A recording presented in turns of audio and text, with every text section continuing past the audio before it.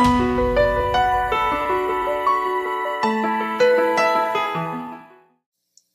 right, good morning, everybody, and welcome to part 3 in the Confronting Conflict series. And as you just saw there in the video, what we are talking about is how to succeed in one of the most challenging areas of life.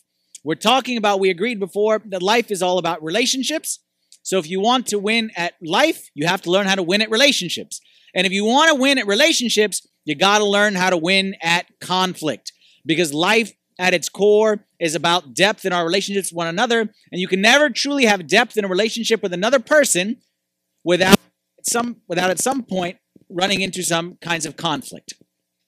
So that's what we're talking about right here, because what we're trying to do is avoid the various... Is that me making a funny clicking sound? It's me? Is that me still? Is that better now? Better? Clicking? Okay. What we're trying to avoid is getting to the end of this life and dealing with the regrets that so many people deal with when it comes to conflict mishandled, be it in a marriage, be it in a friendship, be it as a father to a child or mother to a child, be it in a work relationship, whatever it may be. So often we get to the end of this road and we realize, you know what? We really wish we could go back and handle that conflict in a better way. Wish I wouldn't have had said this. Wish I wouldn't have gone off and done this. And that's what we're learning at here in this series, is we're trying to come up with a strategy, a God-honoring, God-pleasing way to succeed in conflict, because when you succeed in conflict, you succeed in life by the end. And several people told me that since we started this series, especially over this past few days, several people either emailed me or texted me or reached out to me and told me, Father Anthony, this stuff that we're talking about couldn't have come at a better time. And then they proceeded to tell me a story of a conflict that's taking place and how they needed, kind of some of the materials that we're talking about right here and how it's really been helpful. Because what I discovered is this, is once you start to think about how to approach conflict, there's a reason why God is giving us this message on Sunday, because he knows you may need it on Monday, Tuesday, Wednesday, Thursday, Friday. I'll give you some examples.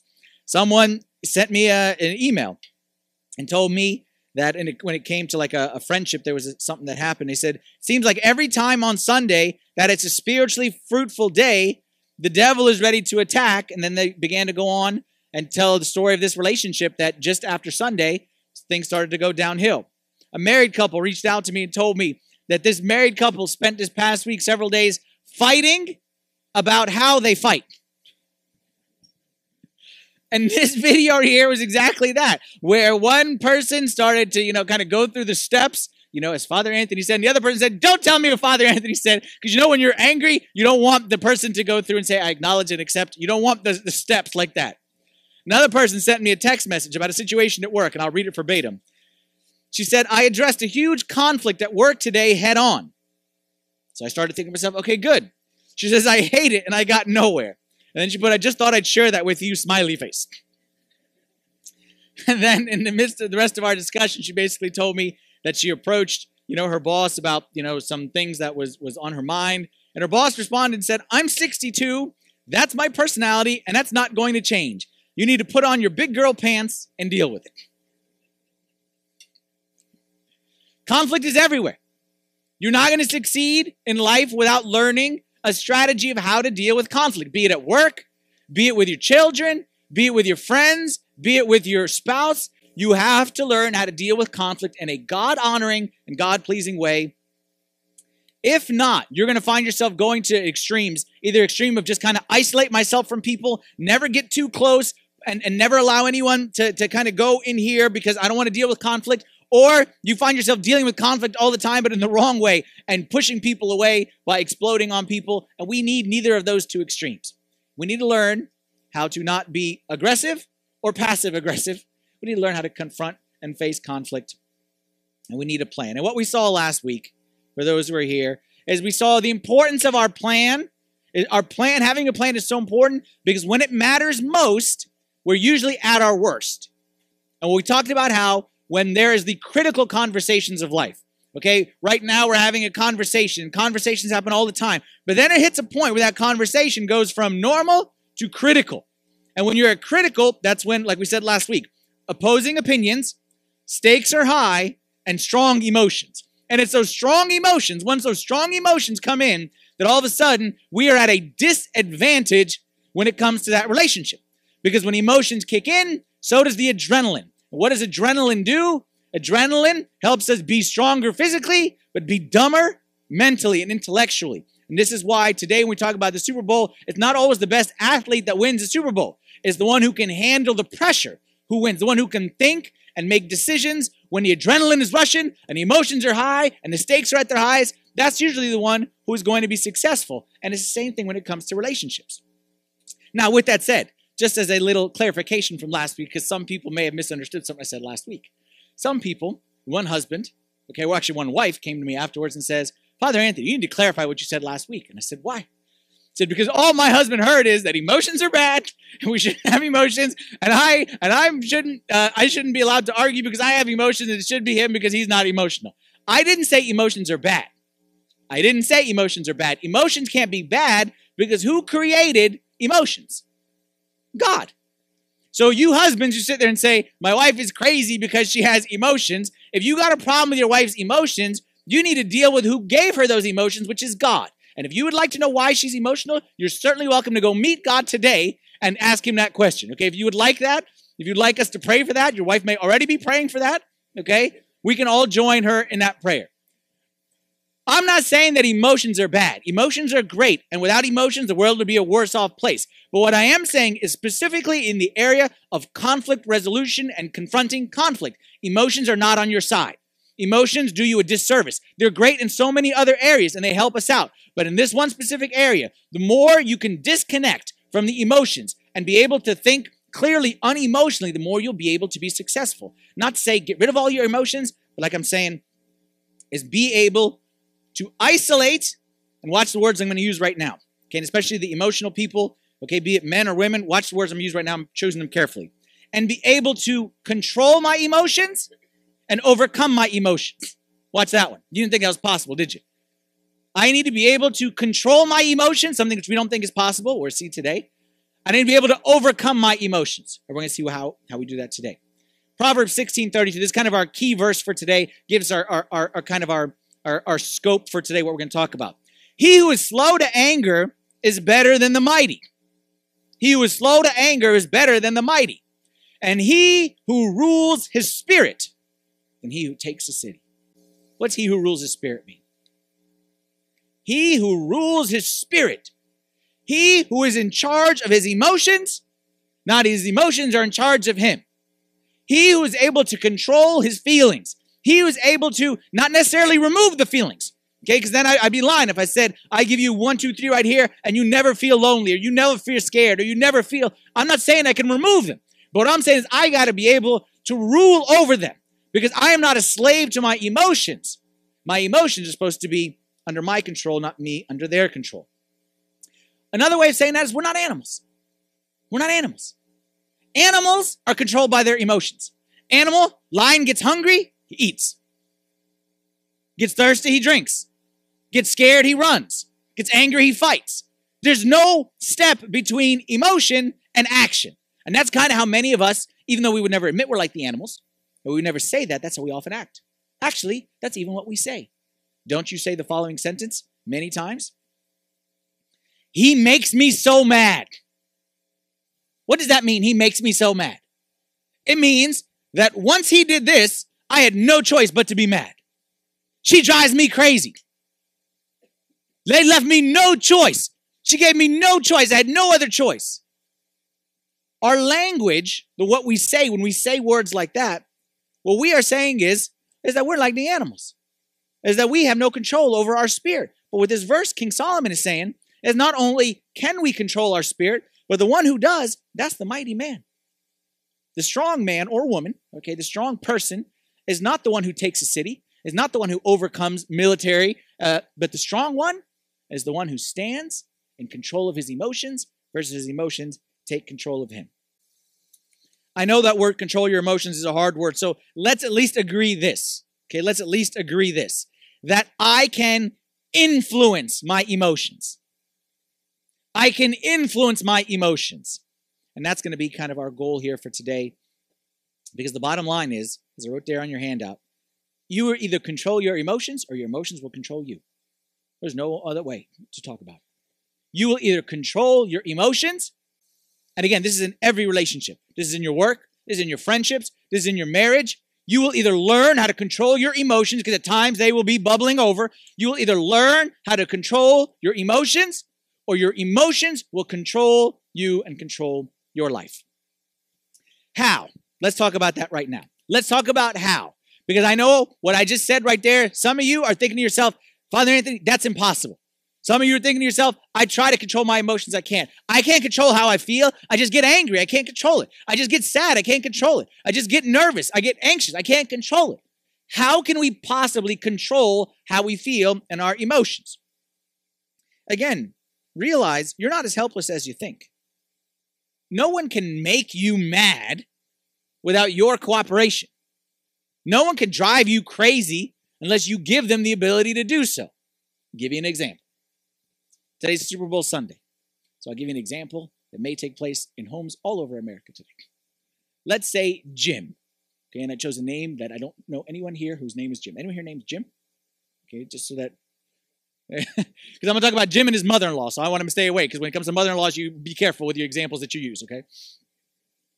Jim goes home today at church, after church on Sunday. He wants to just sit on his couch and watch football, because that's what Super Bowl Sunday is all about. Game 6:40, pregame starts at 2:30. Okay, that's what it has to be. Okay, because you have to watch more pregame than the actual game. That's the way it has to be. Okay, so Jim's sitting on his couch and Jim's eating.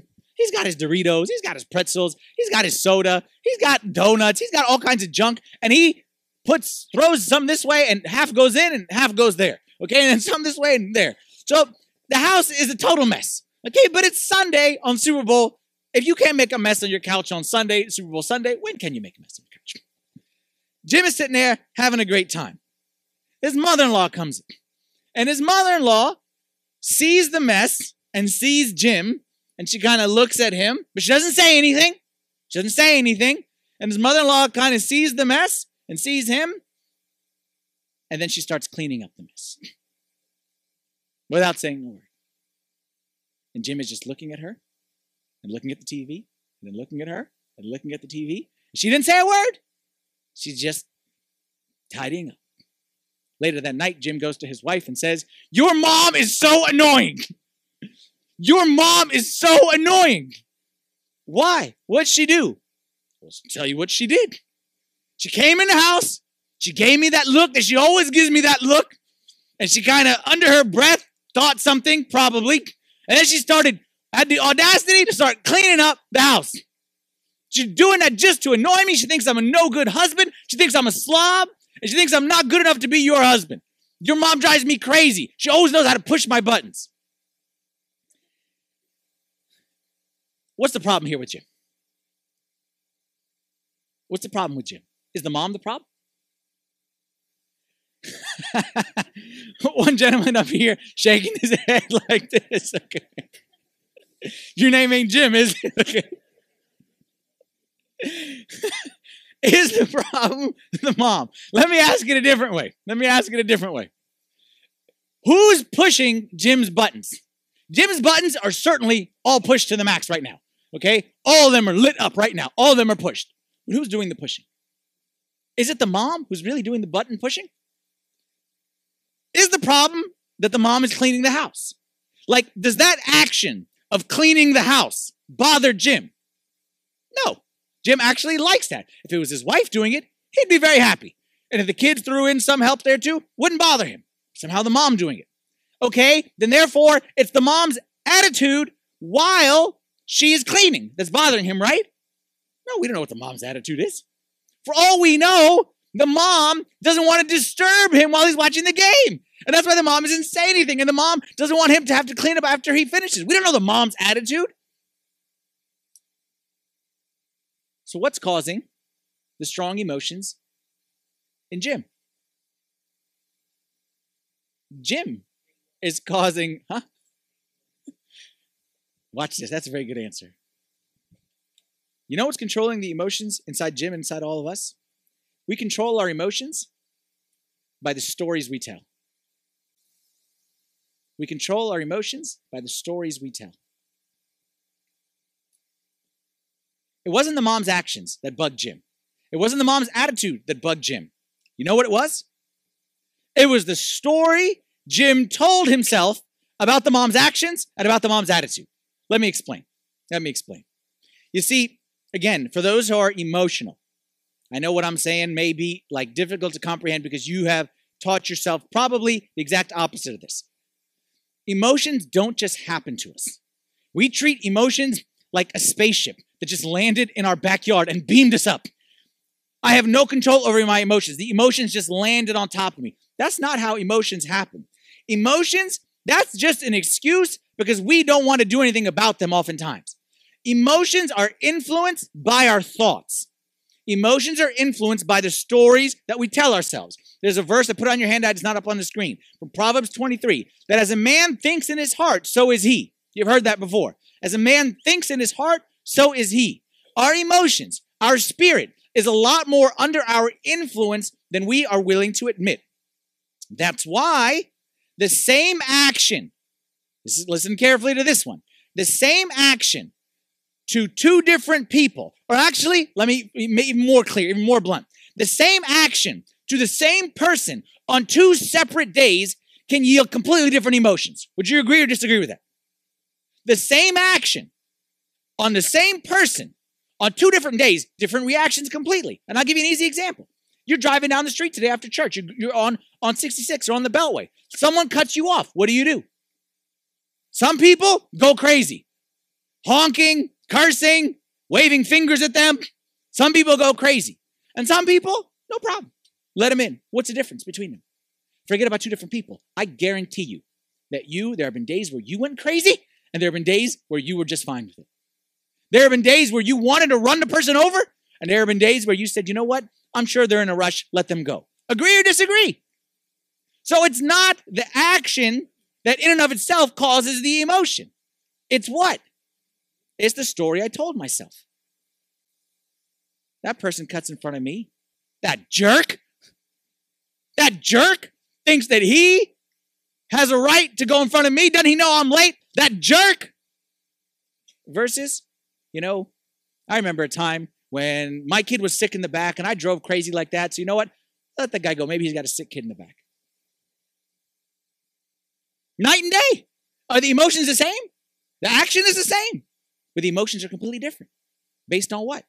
We control our emotions by controlling our story. Ask yourself something that upset you recently, something that bothered you. Ask yourself, what story did you tell yourself? So-and-so laughed at me, and they laughed at me, and that's wrong, and they disrespected me, and so-and-so laughed at me.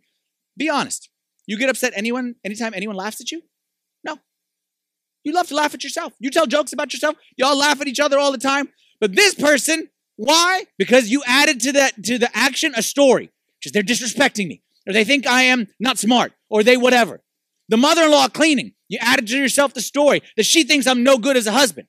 Sometimes, again, judge yourself right here. Sometimes you know that you are the most humble and kind and sacrificial and unselfish person in the world. And you will bend over backwards for someone. And then sometimes may God help the person who crosses you on the wrong day. Right? What's the difference? The difference is a story that you told yourself inside your head.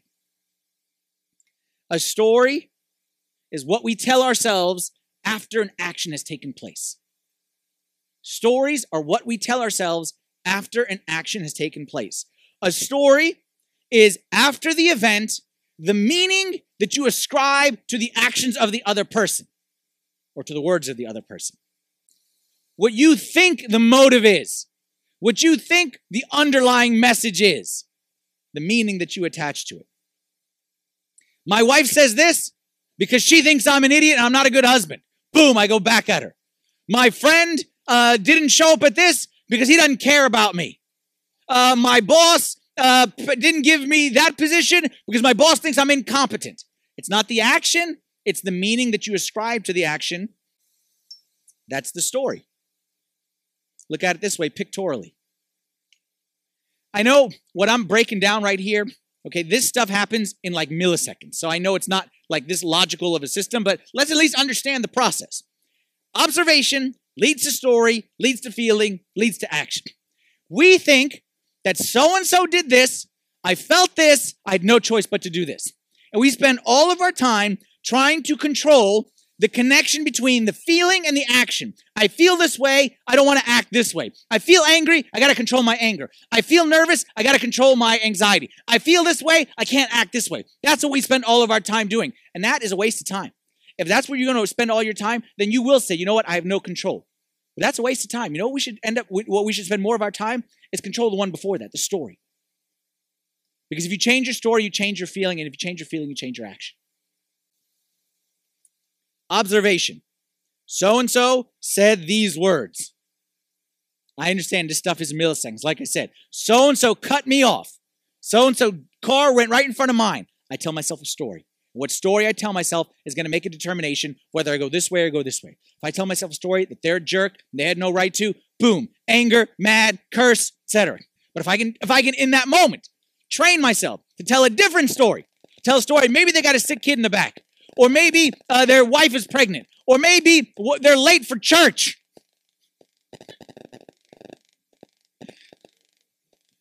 Then I can change how I act. The Bible says it this way. Romans 12:2, be transformed by the renewing of your mind. Be transformed by the renewing of your mind. Be transformed means change your behavior, change your action, change your life. How do you be transformed? How do you change from cursing at the guy to praying for the guy? How do you change from exploding to taking it in a nice way, from being anxious to being calm? How do you change your behavior? By transforming your mind, by renewing your mind, by changing the stories that we tell ourselves about the other person. Again, I know I'm making this, I may be oversimplifying this. I understand. These things happen in split seconds. It's not like, my boss comes to me and says, I'm putting so-and-so on the project instead of you, and I, call time out, and I say, okay, I would choose to, I understand that sometimes it's too mechanical, but I really believe that you can change your way of thinking, that you can train yourself to think as in a positive way. There's another verse that talks about in the scripture, think as befits living beings. Okay, maybe you've heard that verse before. Think as befits living beings. We want to think in a productive and a positive, in a transformational, Christ-like kind of way. Because I'm fully convinced, and I know you may be saying the opposite, but I'm fully convinced that your reaction is not hardwired into you. The way we react to the observations, back to this one.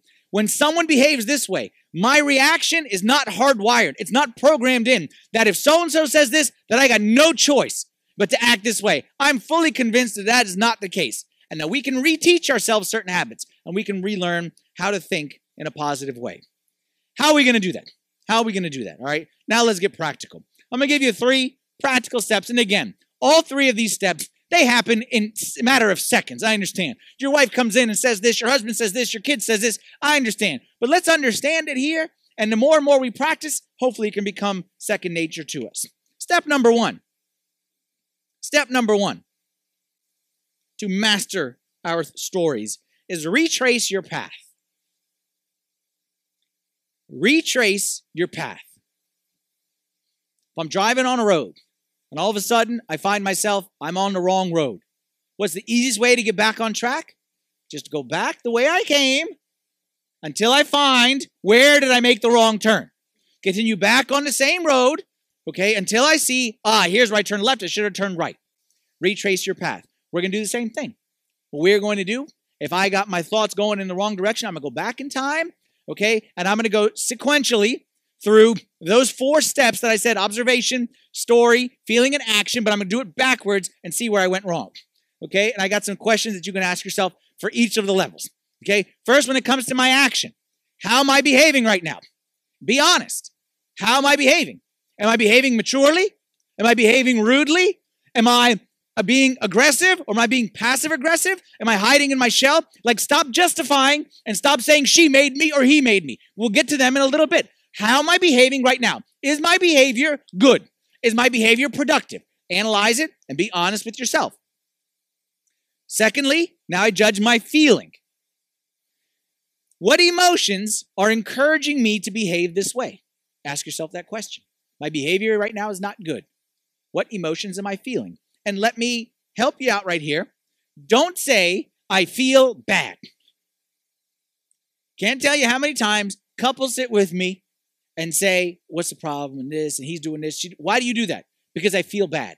Okay, feel bad. I understand. That's what you think. But you will do much better in being able to analyze the problem if you can clarify what's bad.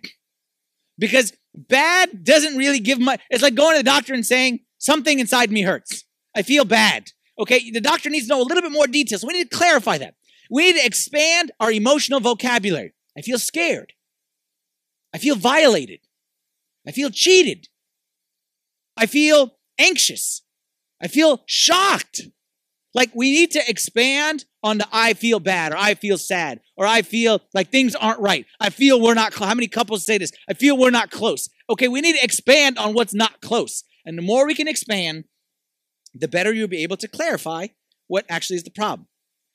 Now your story. Now you figured out I'm behaving not right. My emotions that's causing it is, like I said, I feel cheated. I feel violated. I feel lonely. I feel whatever it is. What story is creating these emotions? And this is where we got to be very, very blunt and very, very honest. This is not the time to say, well, she started it, or well, he deserves it. This is the time to say to myself, given what I know to be facts,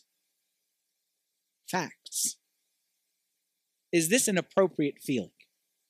What are the facts? This is where, again, I'm not saying being emotional is bad. Being emotional is great. But in this specific area, this is where, okay, we want to be less emotional. A fact is what the person did or said. A conclusion is what I think about what the person thought or said. Like, for example, someone told me, my boss passed over me for this promotion. My boss gave the promotion, this is a female who said this, my boss gave the promotion to a male colleague of mine. That's a fact. That cannot be denied. The conclusion that she jumped to right away is, he did that because he's a male chauvinist pig. Okay? Let's stick to the facts. Okay? That piece of the story isn't necessarily going to contribute to us getting to the end of this. Fact is, your boss gave a promotion to that person, and that person happened to be a male.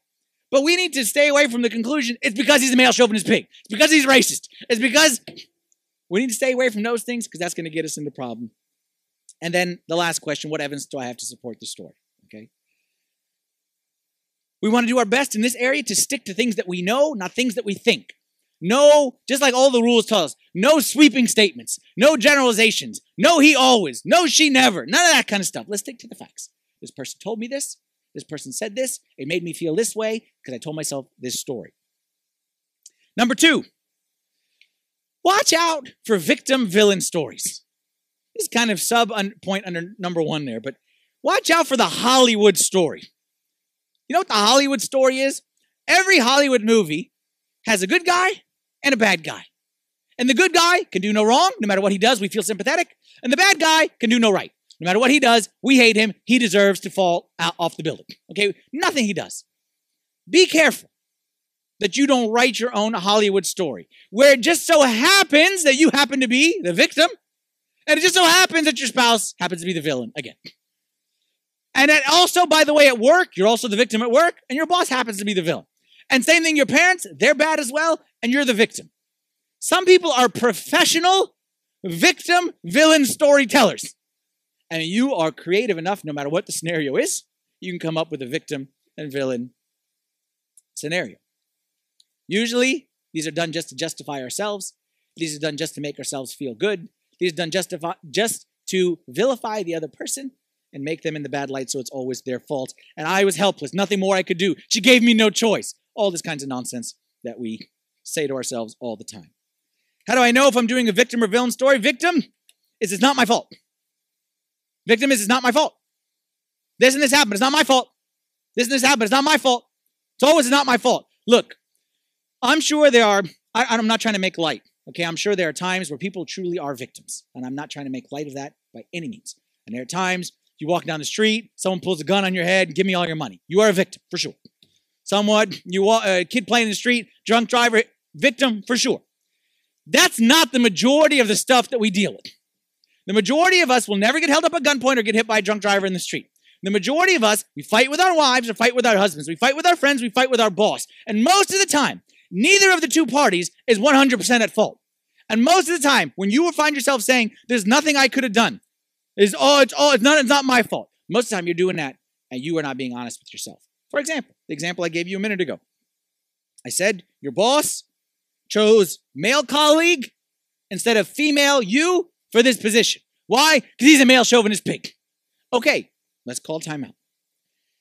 Is there any role that you played in getting passed over for this promotion? Anything you did or didn't do? Or you casually gloss over the fact that last time your boss put you on a project, you failed. You failed to meet the deadline. The time before that he put you on a project, you decided because you weren't ready in time to call in sick the 5 days previous to the deadline because you weren't ready in time. And you don't mention that part.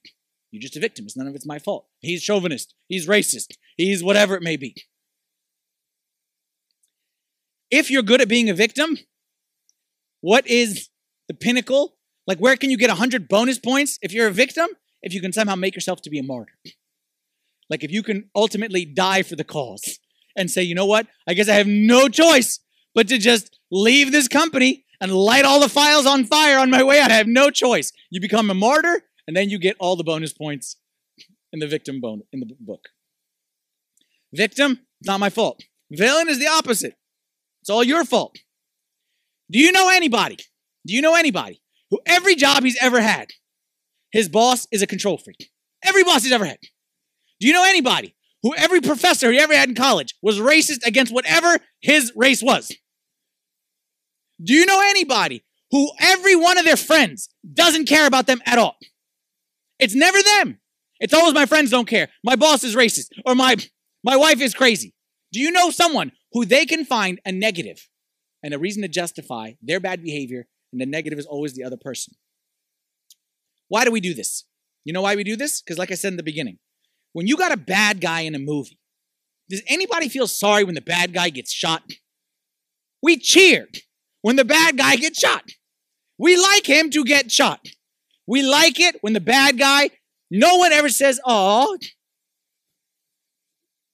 We like the villain to get destroyed, and you can justify any behavior against the villain. Nothing is off limits because he's a villain, and that's what we do. Hey, she's not my wife. She's my enemy. She is crazy. A crazy person, this is how you deal with a crazy person. Hey, that's not my husband. That's a monster. And monsters, you throw stuff at them. They're monsters. That's not my boss. That's a control freak. And a control freak needs to be taught a lesson. You can justify any behavior once you make that other person a bad guy, a villain. Whether it's victim stories or villain stories. Victim, we exaggerate our innocence. Villain, we over-exaggerate the other person's guilt or incompetence or just stupidity in life. Either way, it's a double standard. Because when you were late, it was, I had no choice, they needed me at work. When he was late, it's he's insensitive and he's a jerk and he should have called. It's a double standard. So watch out for these victim and villain stories. Third step. Tell the rest of the story. Tell the rest of the story. What's the rest of the story? Once you have identified the negative story, tell a positive one. And this one, I give you permission, be a little creative. This one doesn't need to be based on facts. This one should not be based on facts. This one, you should use a little creative license. That person cut me off. Probably his wife is sick in the back, pregnant in the back, whatever. My boss is a control freak. He's always on my case. You know what? Probably my work isn't up to par. Probably I could do a better job.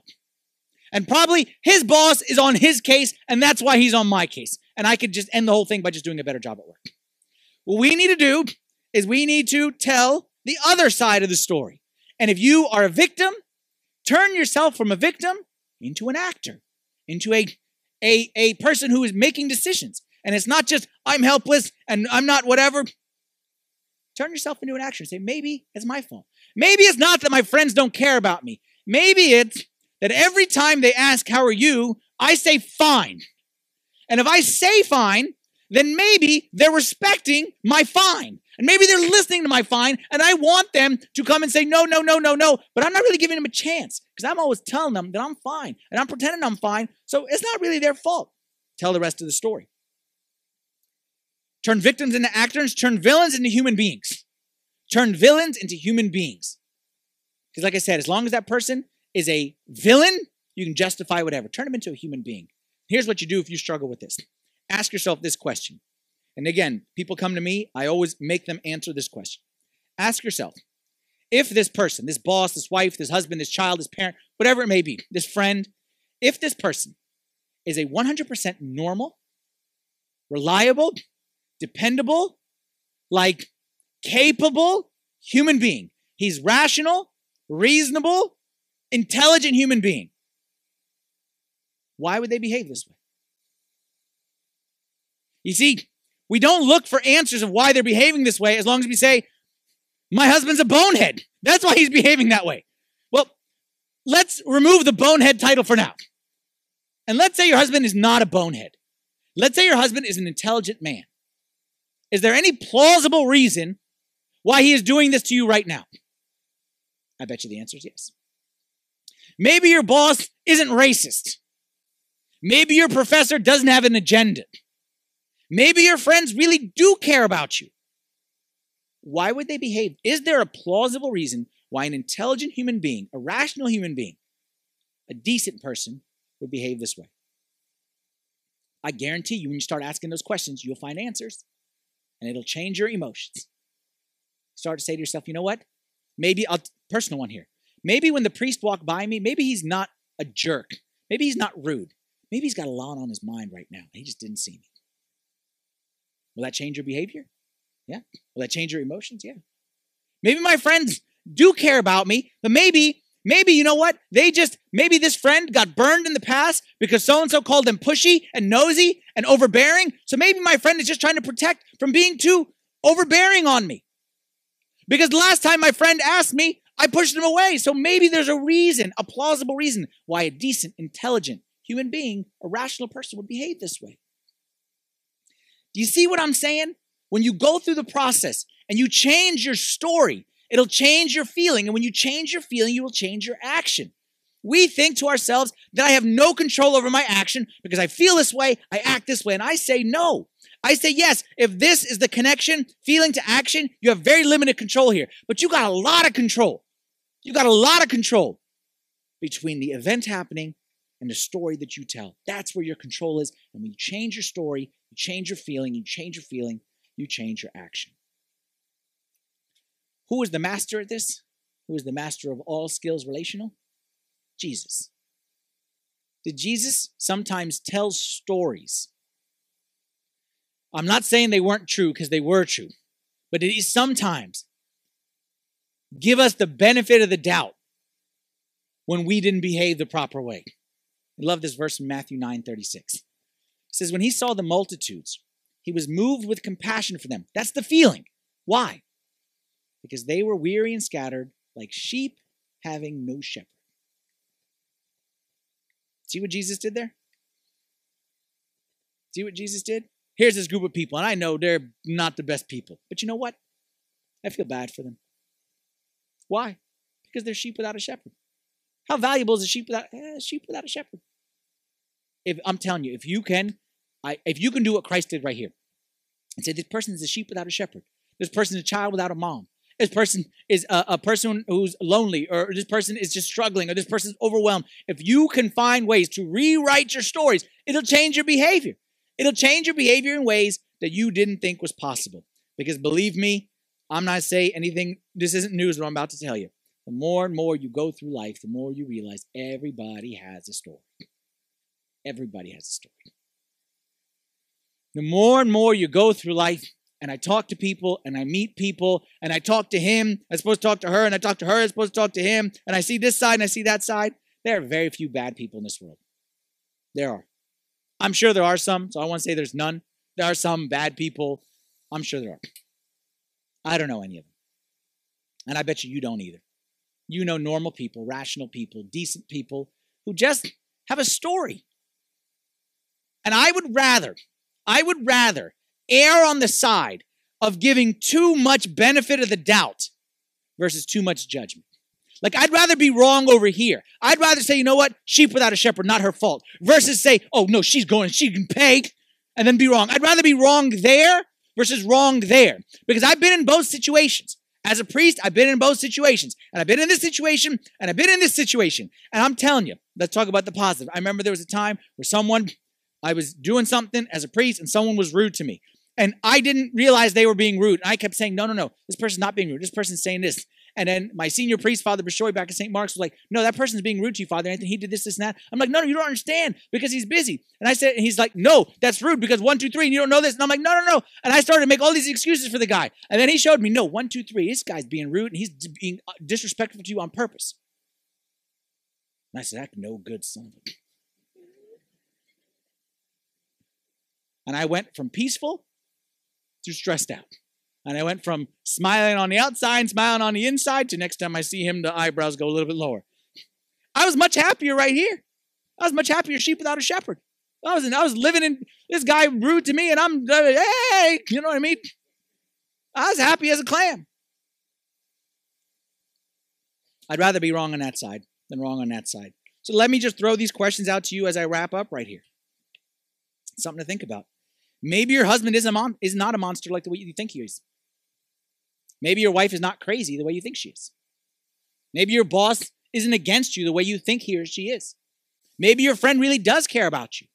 Maybe that person, your children, are not demonic and possessed the way you think they are. Maybe it's just the story that you're telling yourself about them. We like to classify people. We like to classify good and bad. Like I said, victim and villain. We like to classify people. But I'm telling you, the good aren't as good as you think they are, and the bad aren't as bad as you think they are. There's a lot less discrepancy. There's a lot less variation than we think. We're all normal people just with different stories. And if you run into me on the right day, when the stories in my head are good, you're going to see a great Father Anthony. You're going to say, that's the nicest man in the world. And you run into me on the wrong day, when all the stories are off, you're going to say, that's a rude man right there. Because all of us, we're in the same boat. We're all in the same boat. Last verse, which is the ultimate example of telling a story and changing your action, changing your feeling, and changing your action. Our Lord Jesus Christ once hung on a cross, fully innocent, never harmed a fly, never did anything wrong to anybody in the whole wide world. And the end result of that was they nailed him to a cross. They arrested him. They put him on trial unfairly. They spit in his face. They accused him. They mocked him. They beat him. They hung him on a cross, and he was left there to die. And in his final moments, one of his final words that he ever said, as they were mocking him and saying, if you're such a tough guy, why don't you come down from there? Since you are such a good man, prove that you're from God. Come down from that cross. And they're mocking him. And he had every right. He had every right. Boom, lightning from heaven. Every right to blast them verbally as well as physically. Every right. And he chose to tell a different story. He said, Father, forgive them, for they do not know what they do. And every time I read that, you know what I want to say? Yes, they do, Lord. They know exactly what they do. Get them. If Jesus can say that from the cross, maybe we can say that when someone cuts us off on the beltway. If Jesus can say that on the cross, maybe we can say that when our wife came home a little upset and jumped down our throat in our mind. Maybe we can say that and give her a little bit of space. Maybe we can let our friend off the hook for missing our birthday party in 8th grade.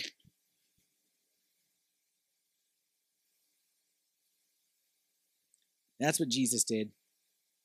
And that's what Jesus continues to do. Because I'm telling you, none of us are sitting here today unless Jesus says the sentence, Father, forgive them, for they do not know what they do. Jesus says this not just once on the cross. Jesus says this every single day. And he says it about me. He says, Father, let Father Anthony back in this church. I know he's foolish on Friday and what he did on Thursday, and he lost his cool. Let him back. He didn't know what he'd do. He makes that excuse for us all the time, and he tells that story for us, and he's been doing it ever since then. I am thankful. And I am thankful. I am thankful that he does that for me, and you are thankful he does that for you. So let us show him our thanks and do the same for others. We'll change our feelings by changing our stories. And you will realize that, again, I know I made it very mathematical right here, but it's the kind of thing that with practice, can become second nature to you. Because you know what? The opposite became second nature. You became trained, and when someone cuts me off, think this. Wife says this, she's a that. Husband failed to do this, he's an unreliable. Like, you have trained yourself to tell a negative story. I believe by the power of God in us, that we can train ourselves to tell positive stories, and we can win at conflict. We can win. We can win at relationships and get to a life with no regrets by the very end. Let's stand up and say a prayer together. In the name of the Father, and the Son, and the Holy Spirit, one God, amen. Lord, we thank you for your great love for us. Thank you for your never-ending compassion and mercy and grace and the patience that you show with us in our mistakes and our stupidity. And I pray, Lord, that you give us like the same spirit, that you'd help us to change the stories that we tell ourselves, to really be transformed by the renewing of our minds. Let our marriages be transformed, our friendships be transformed, our relationships with our children and our parents be transformed by the renewing of our mind, the changing of our stories. Give us a mind as you had, Lord, to think in a positive way and always see people not as evil, but as just sheep without a shepherd, people who just, maybe they don't even know you and they don't have anything in life to live for. Give us, Lord, that mindset that we can be you in this world. Pray, Lord, for every married couple, every friendship, every relationship with people's bosses and coworkers. Pray that you would really transform those relationships by your divine power.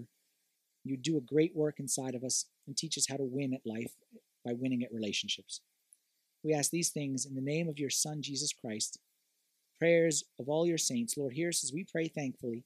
Our Father, who art in heaven, hallowed be thy name. Thy kingdom come, thy will be done on earth as it is in heaven. Give us this day our daily bread, and forgive us our trespasses, as we forgive those who trespass against us.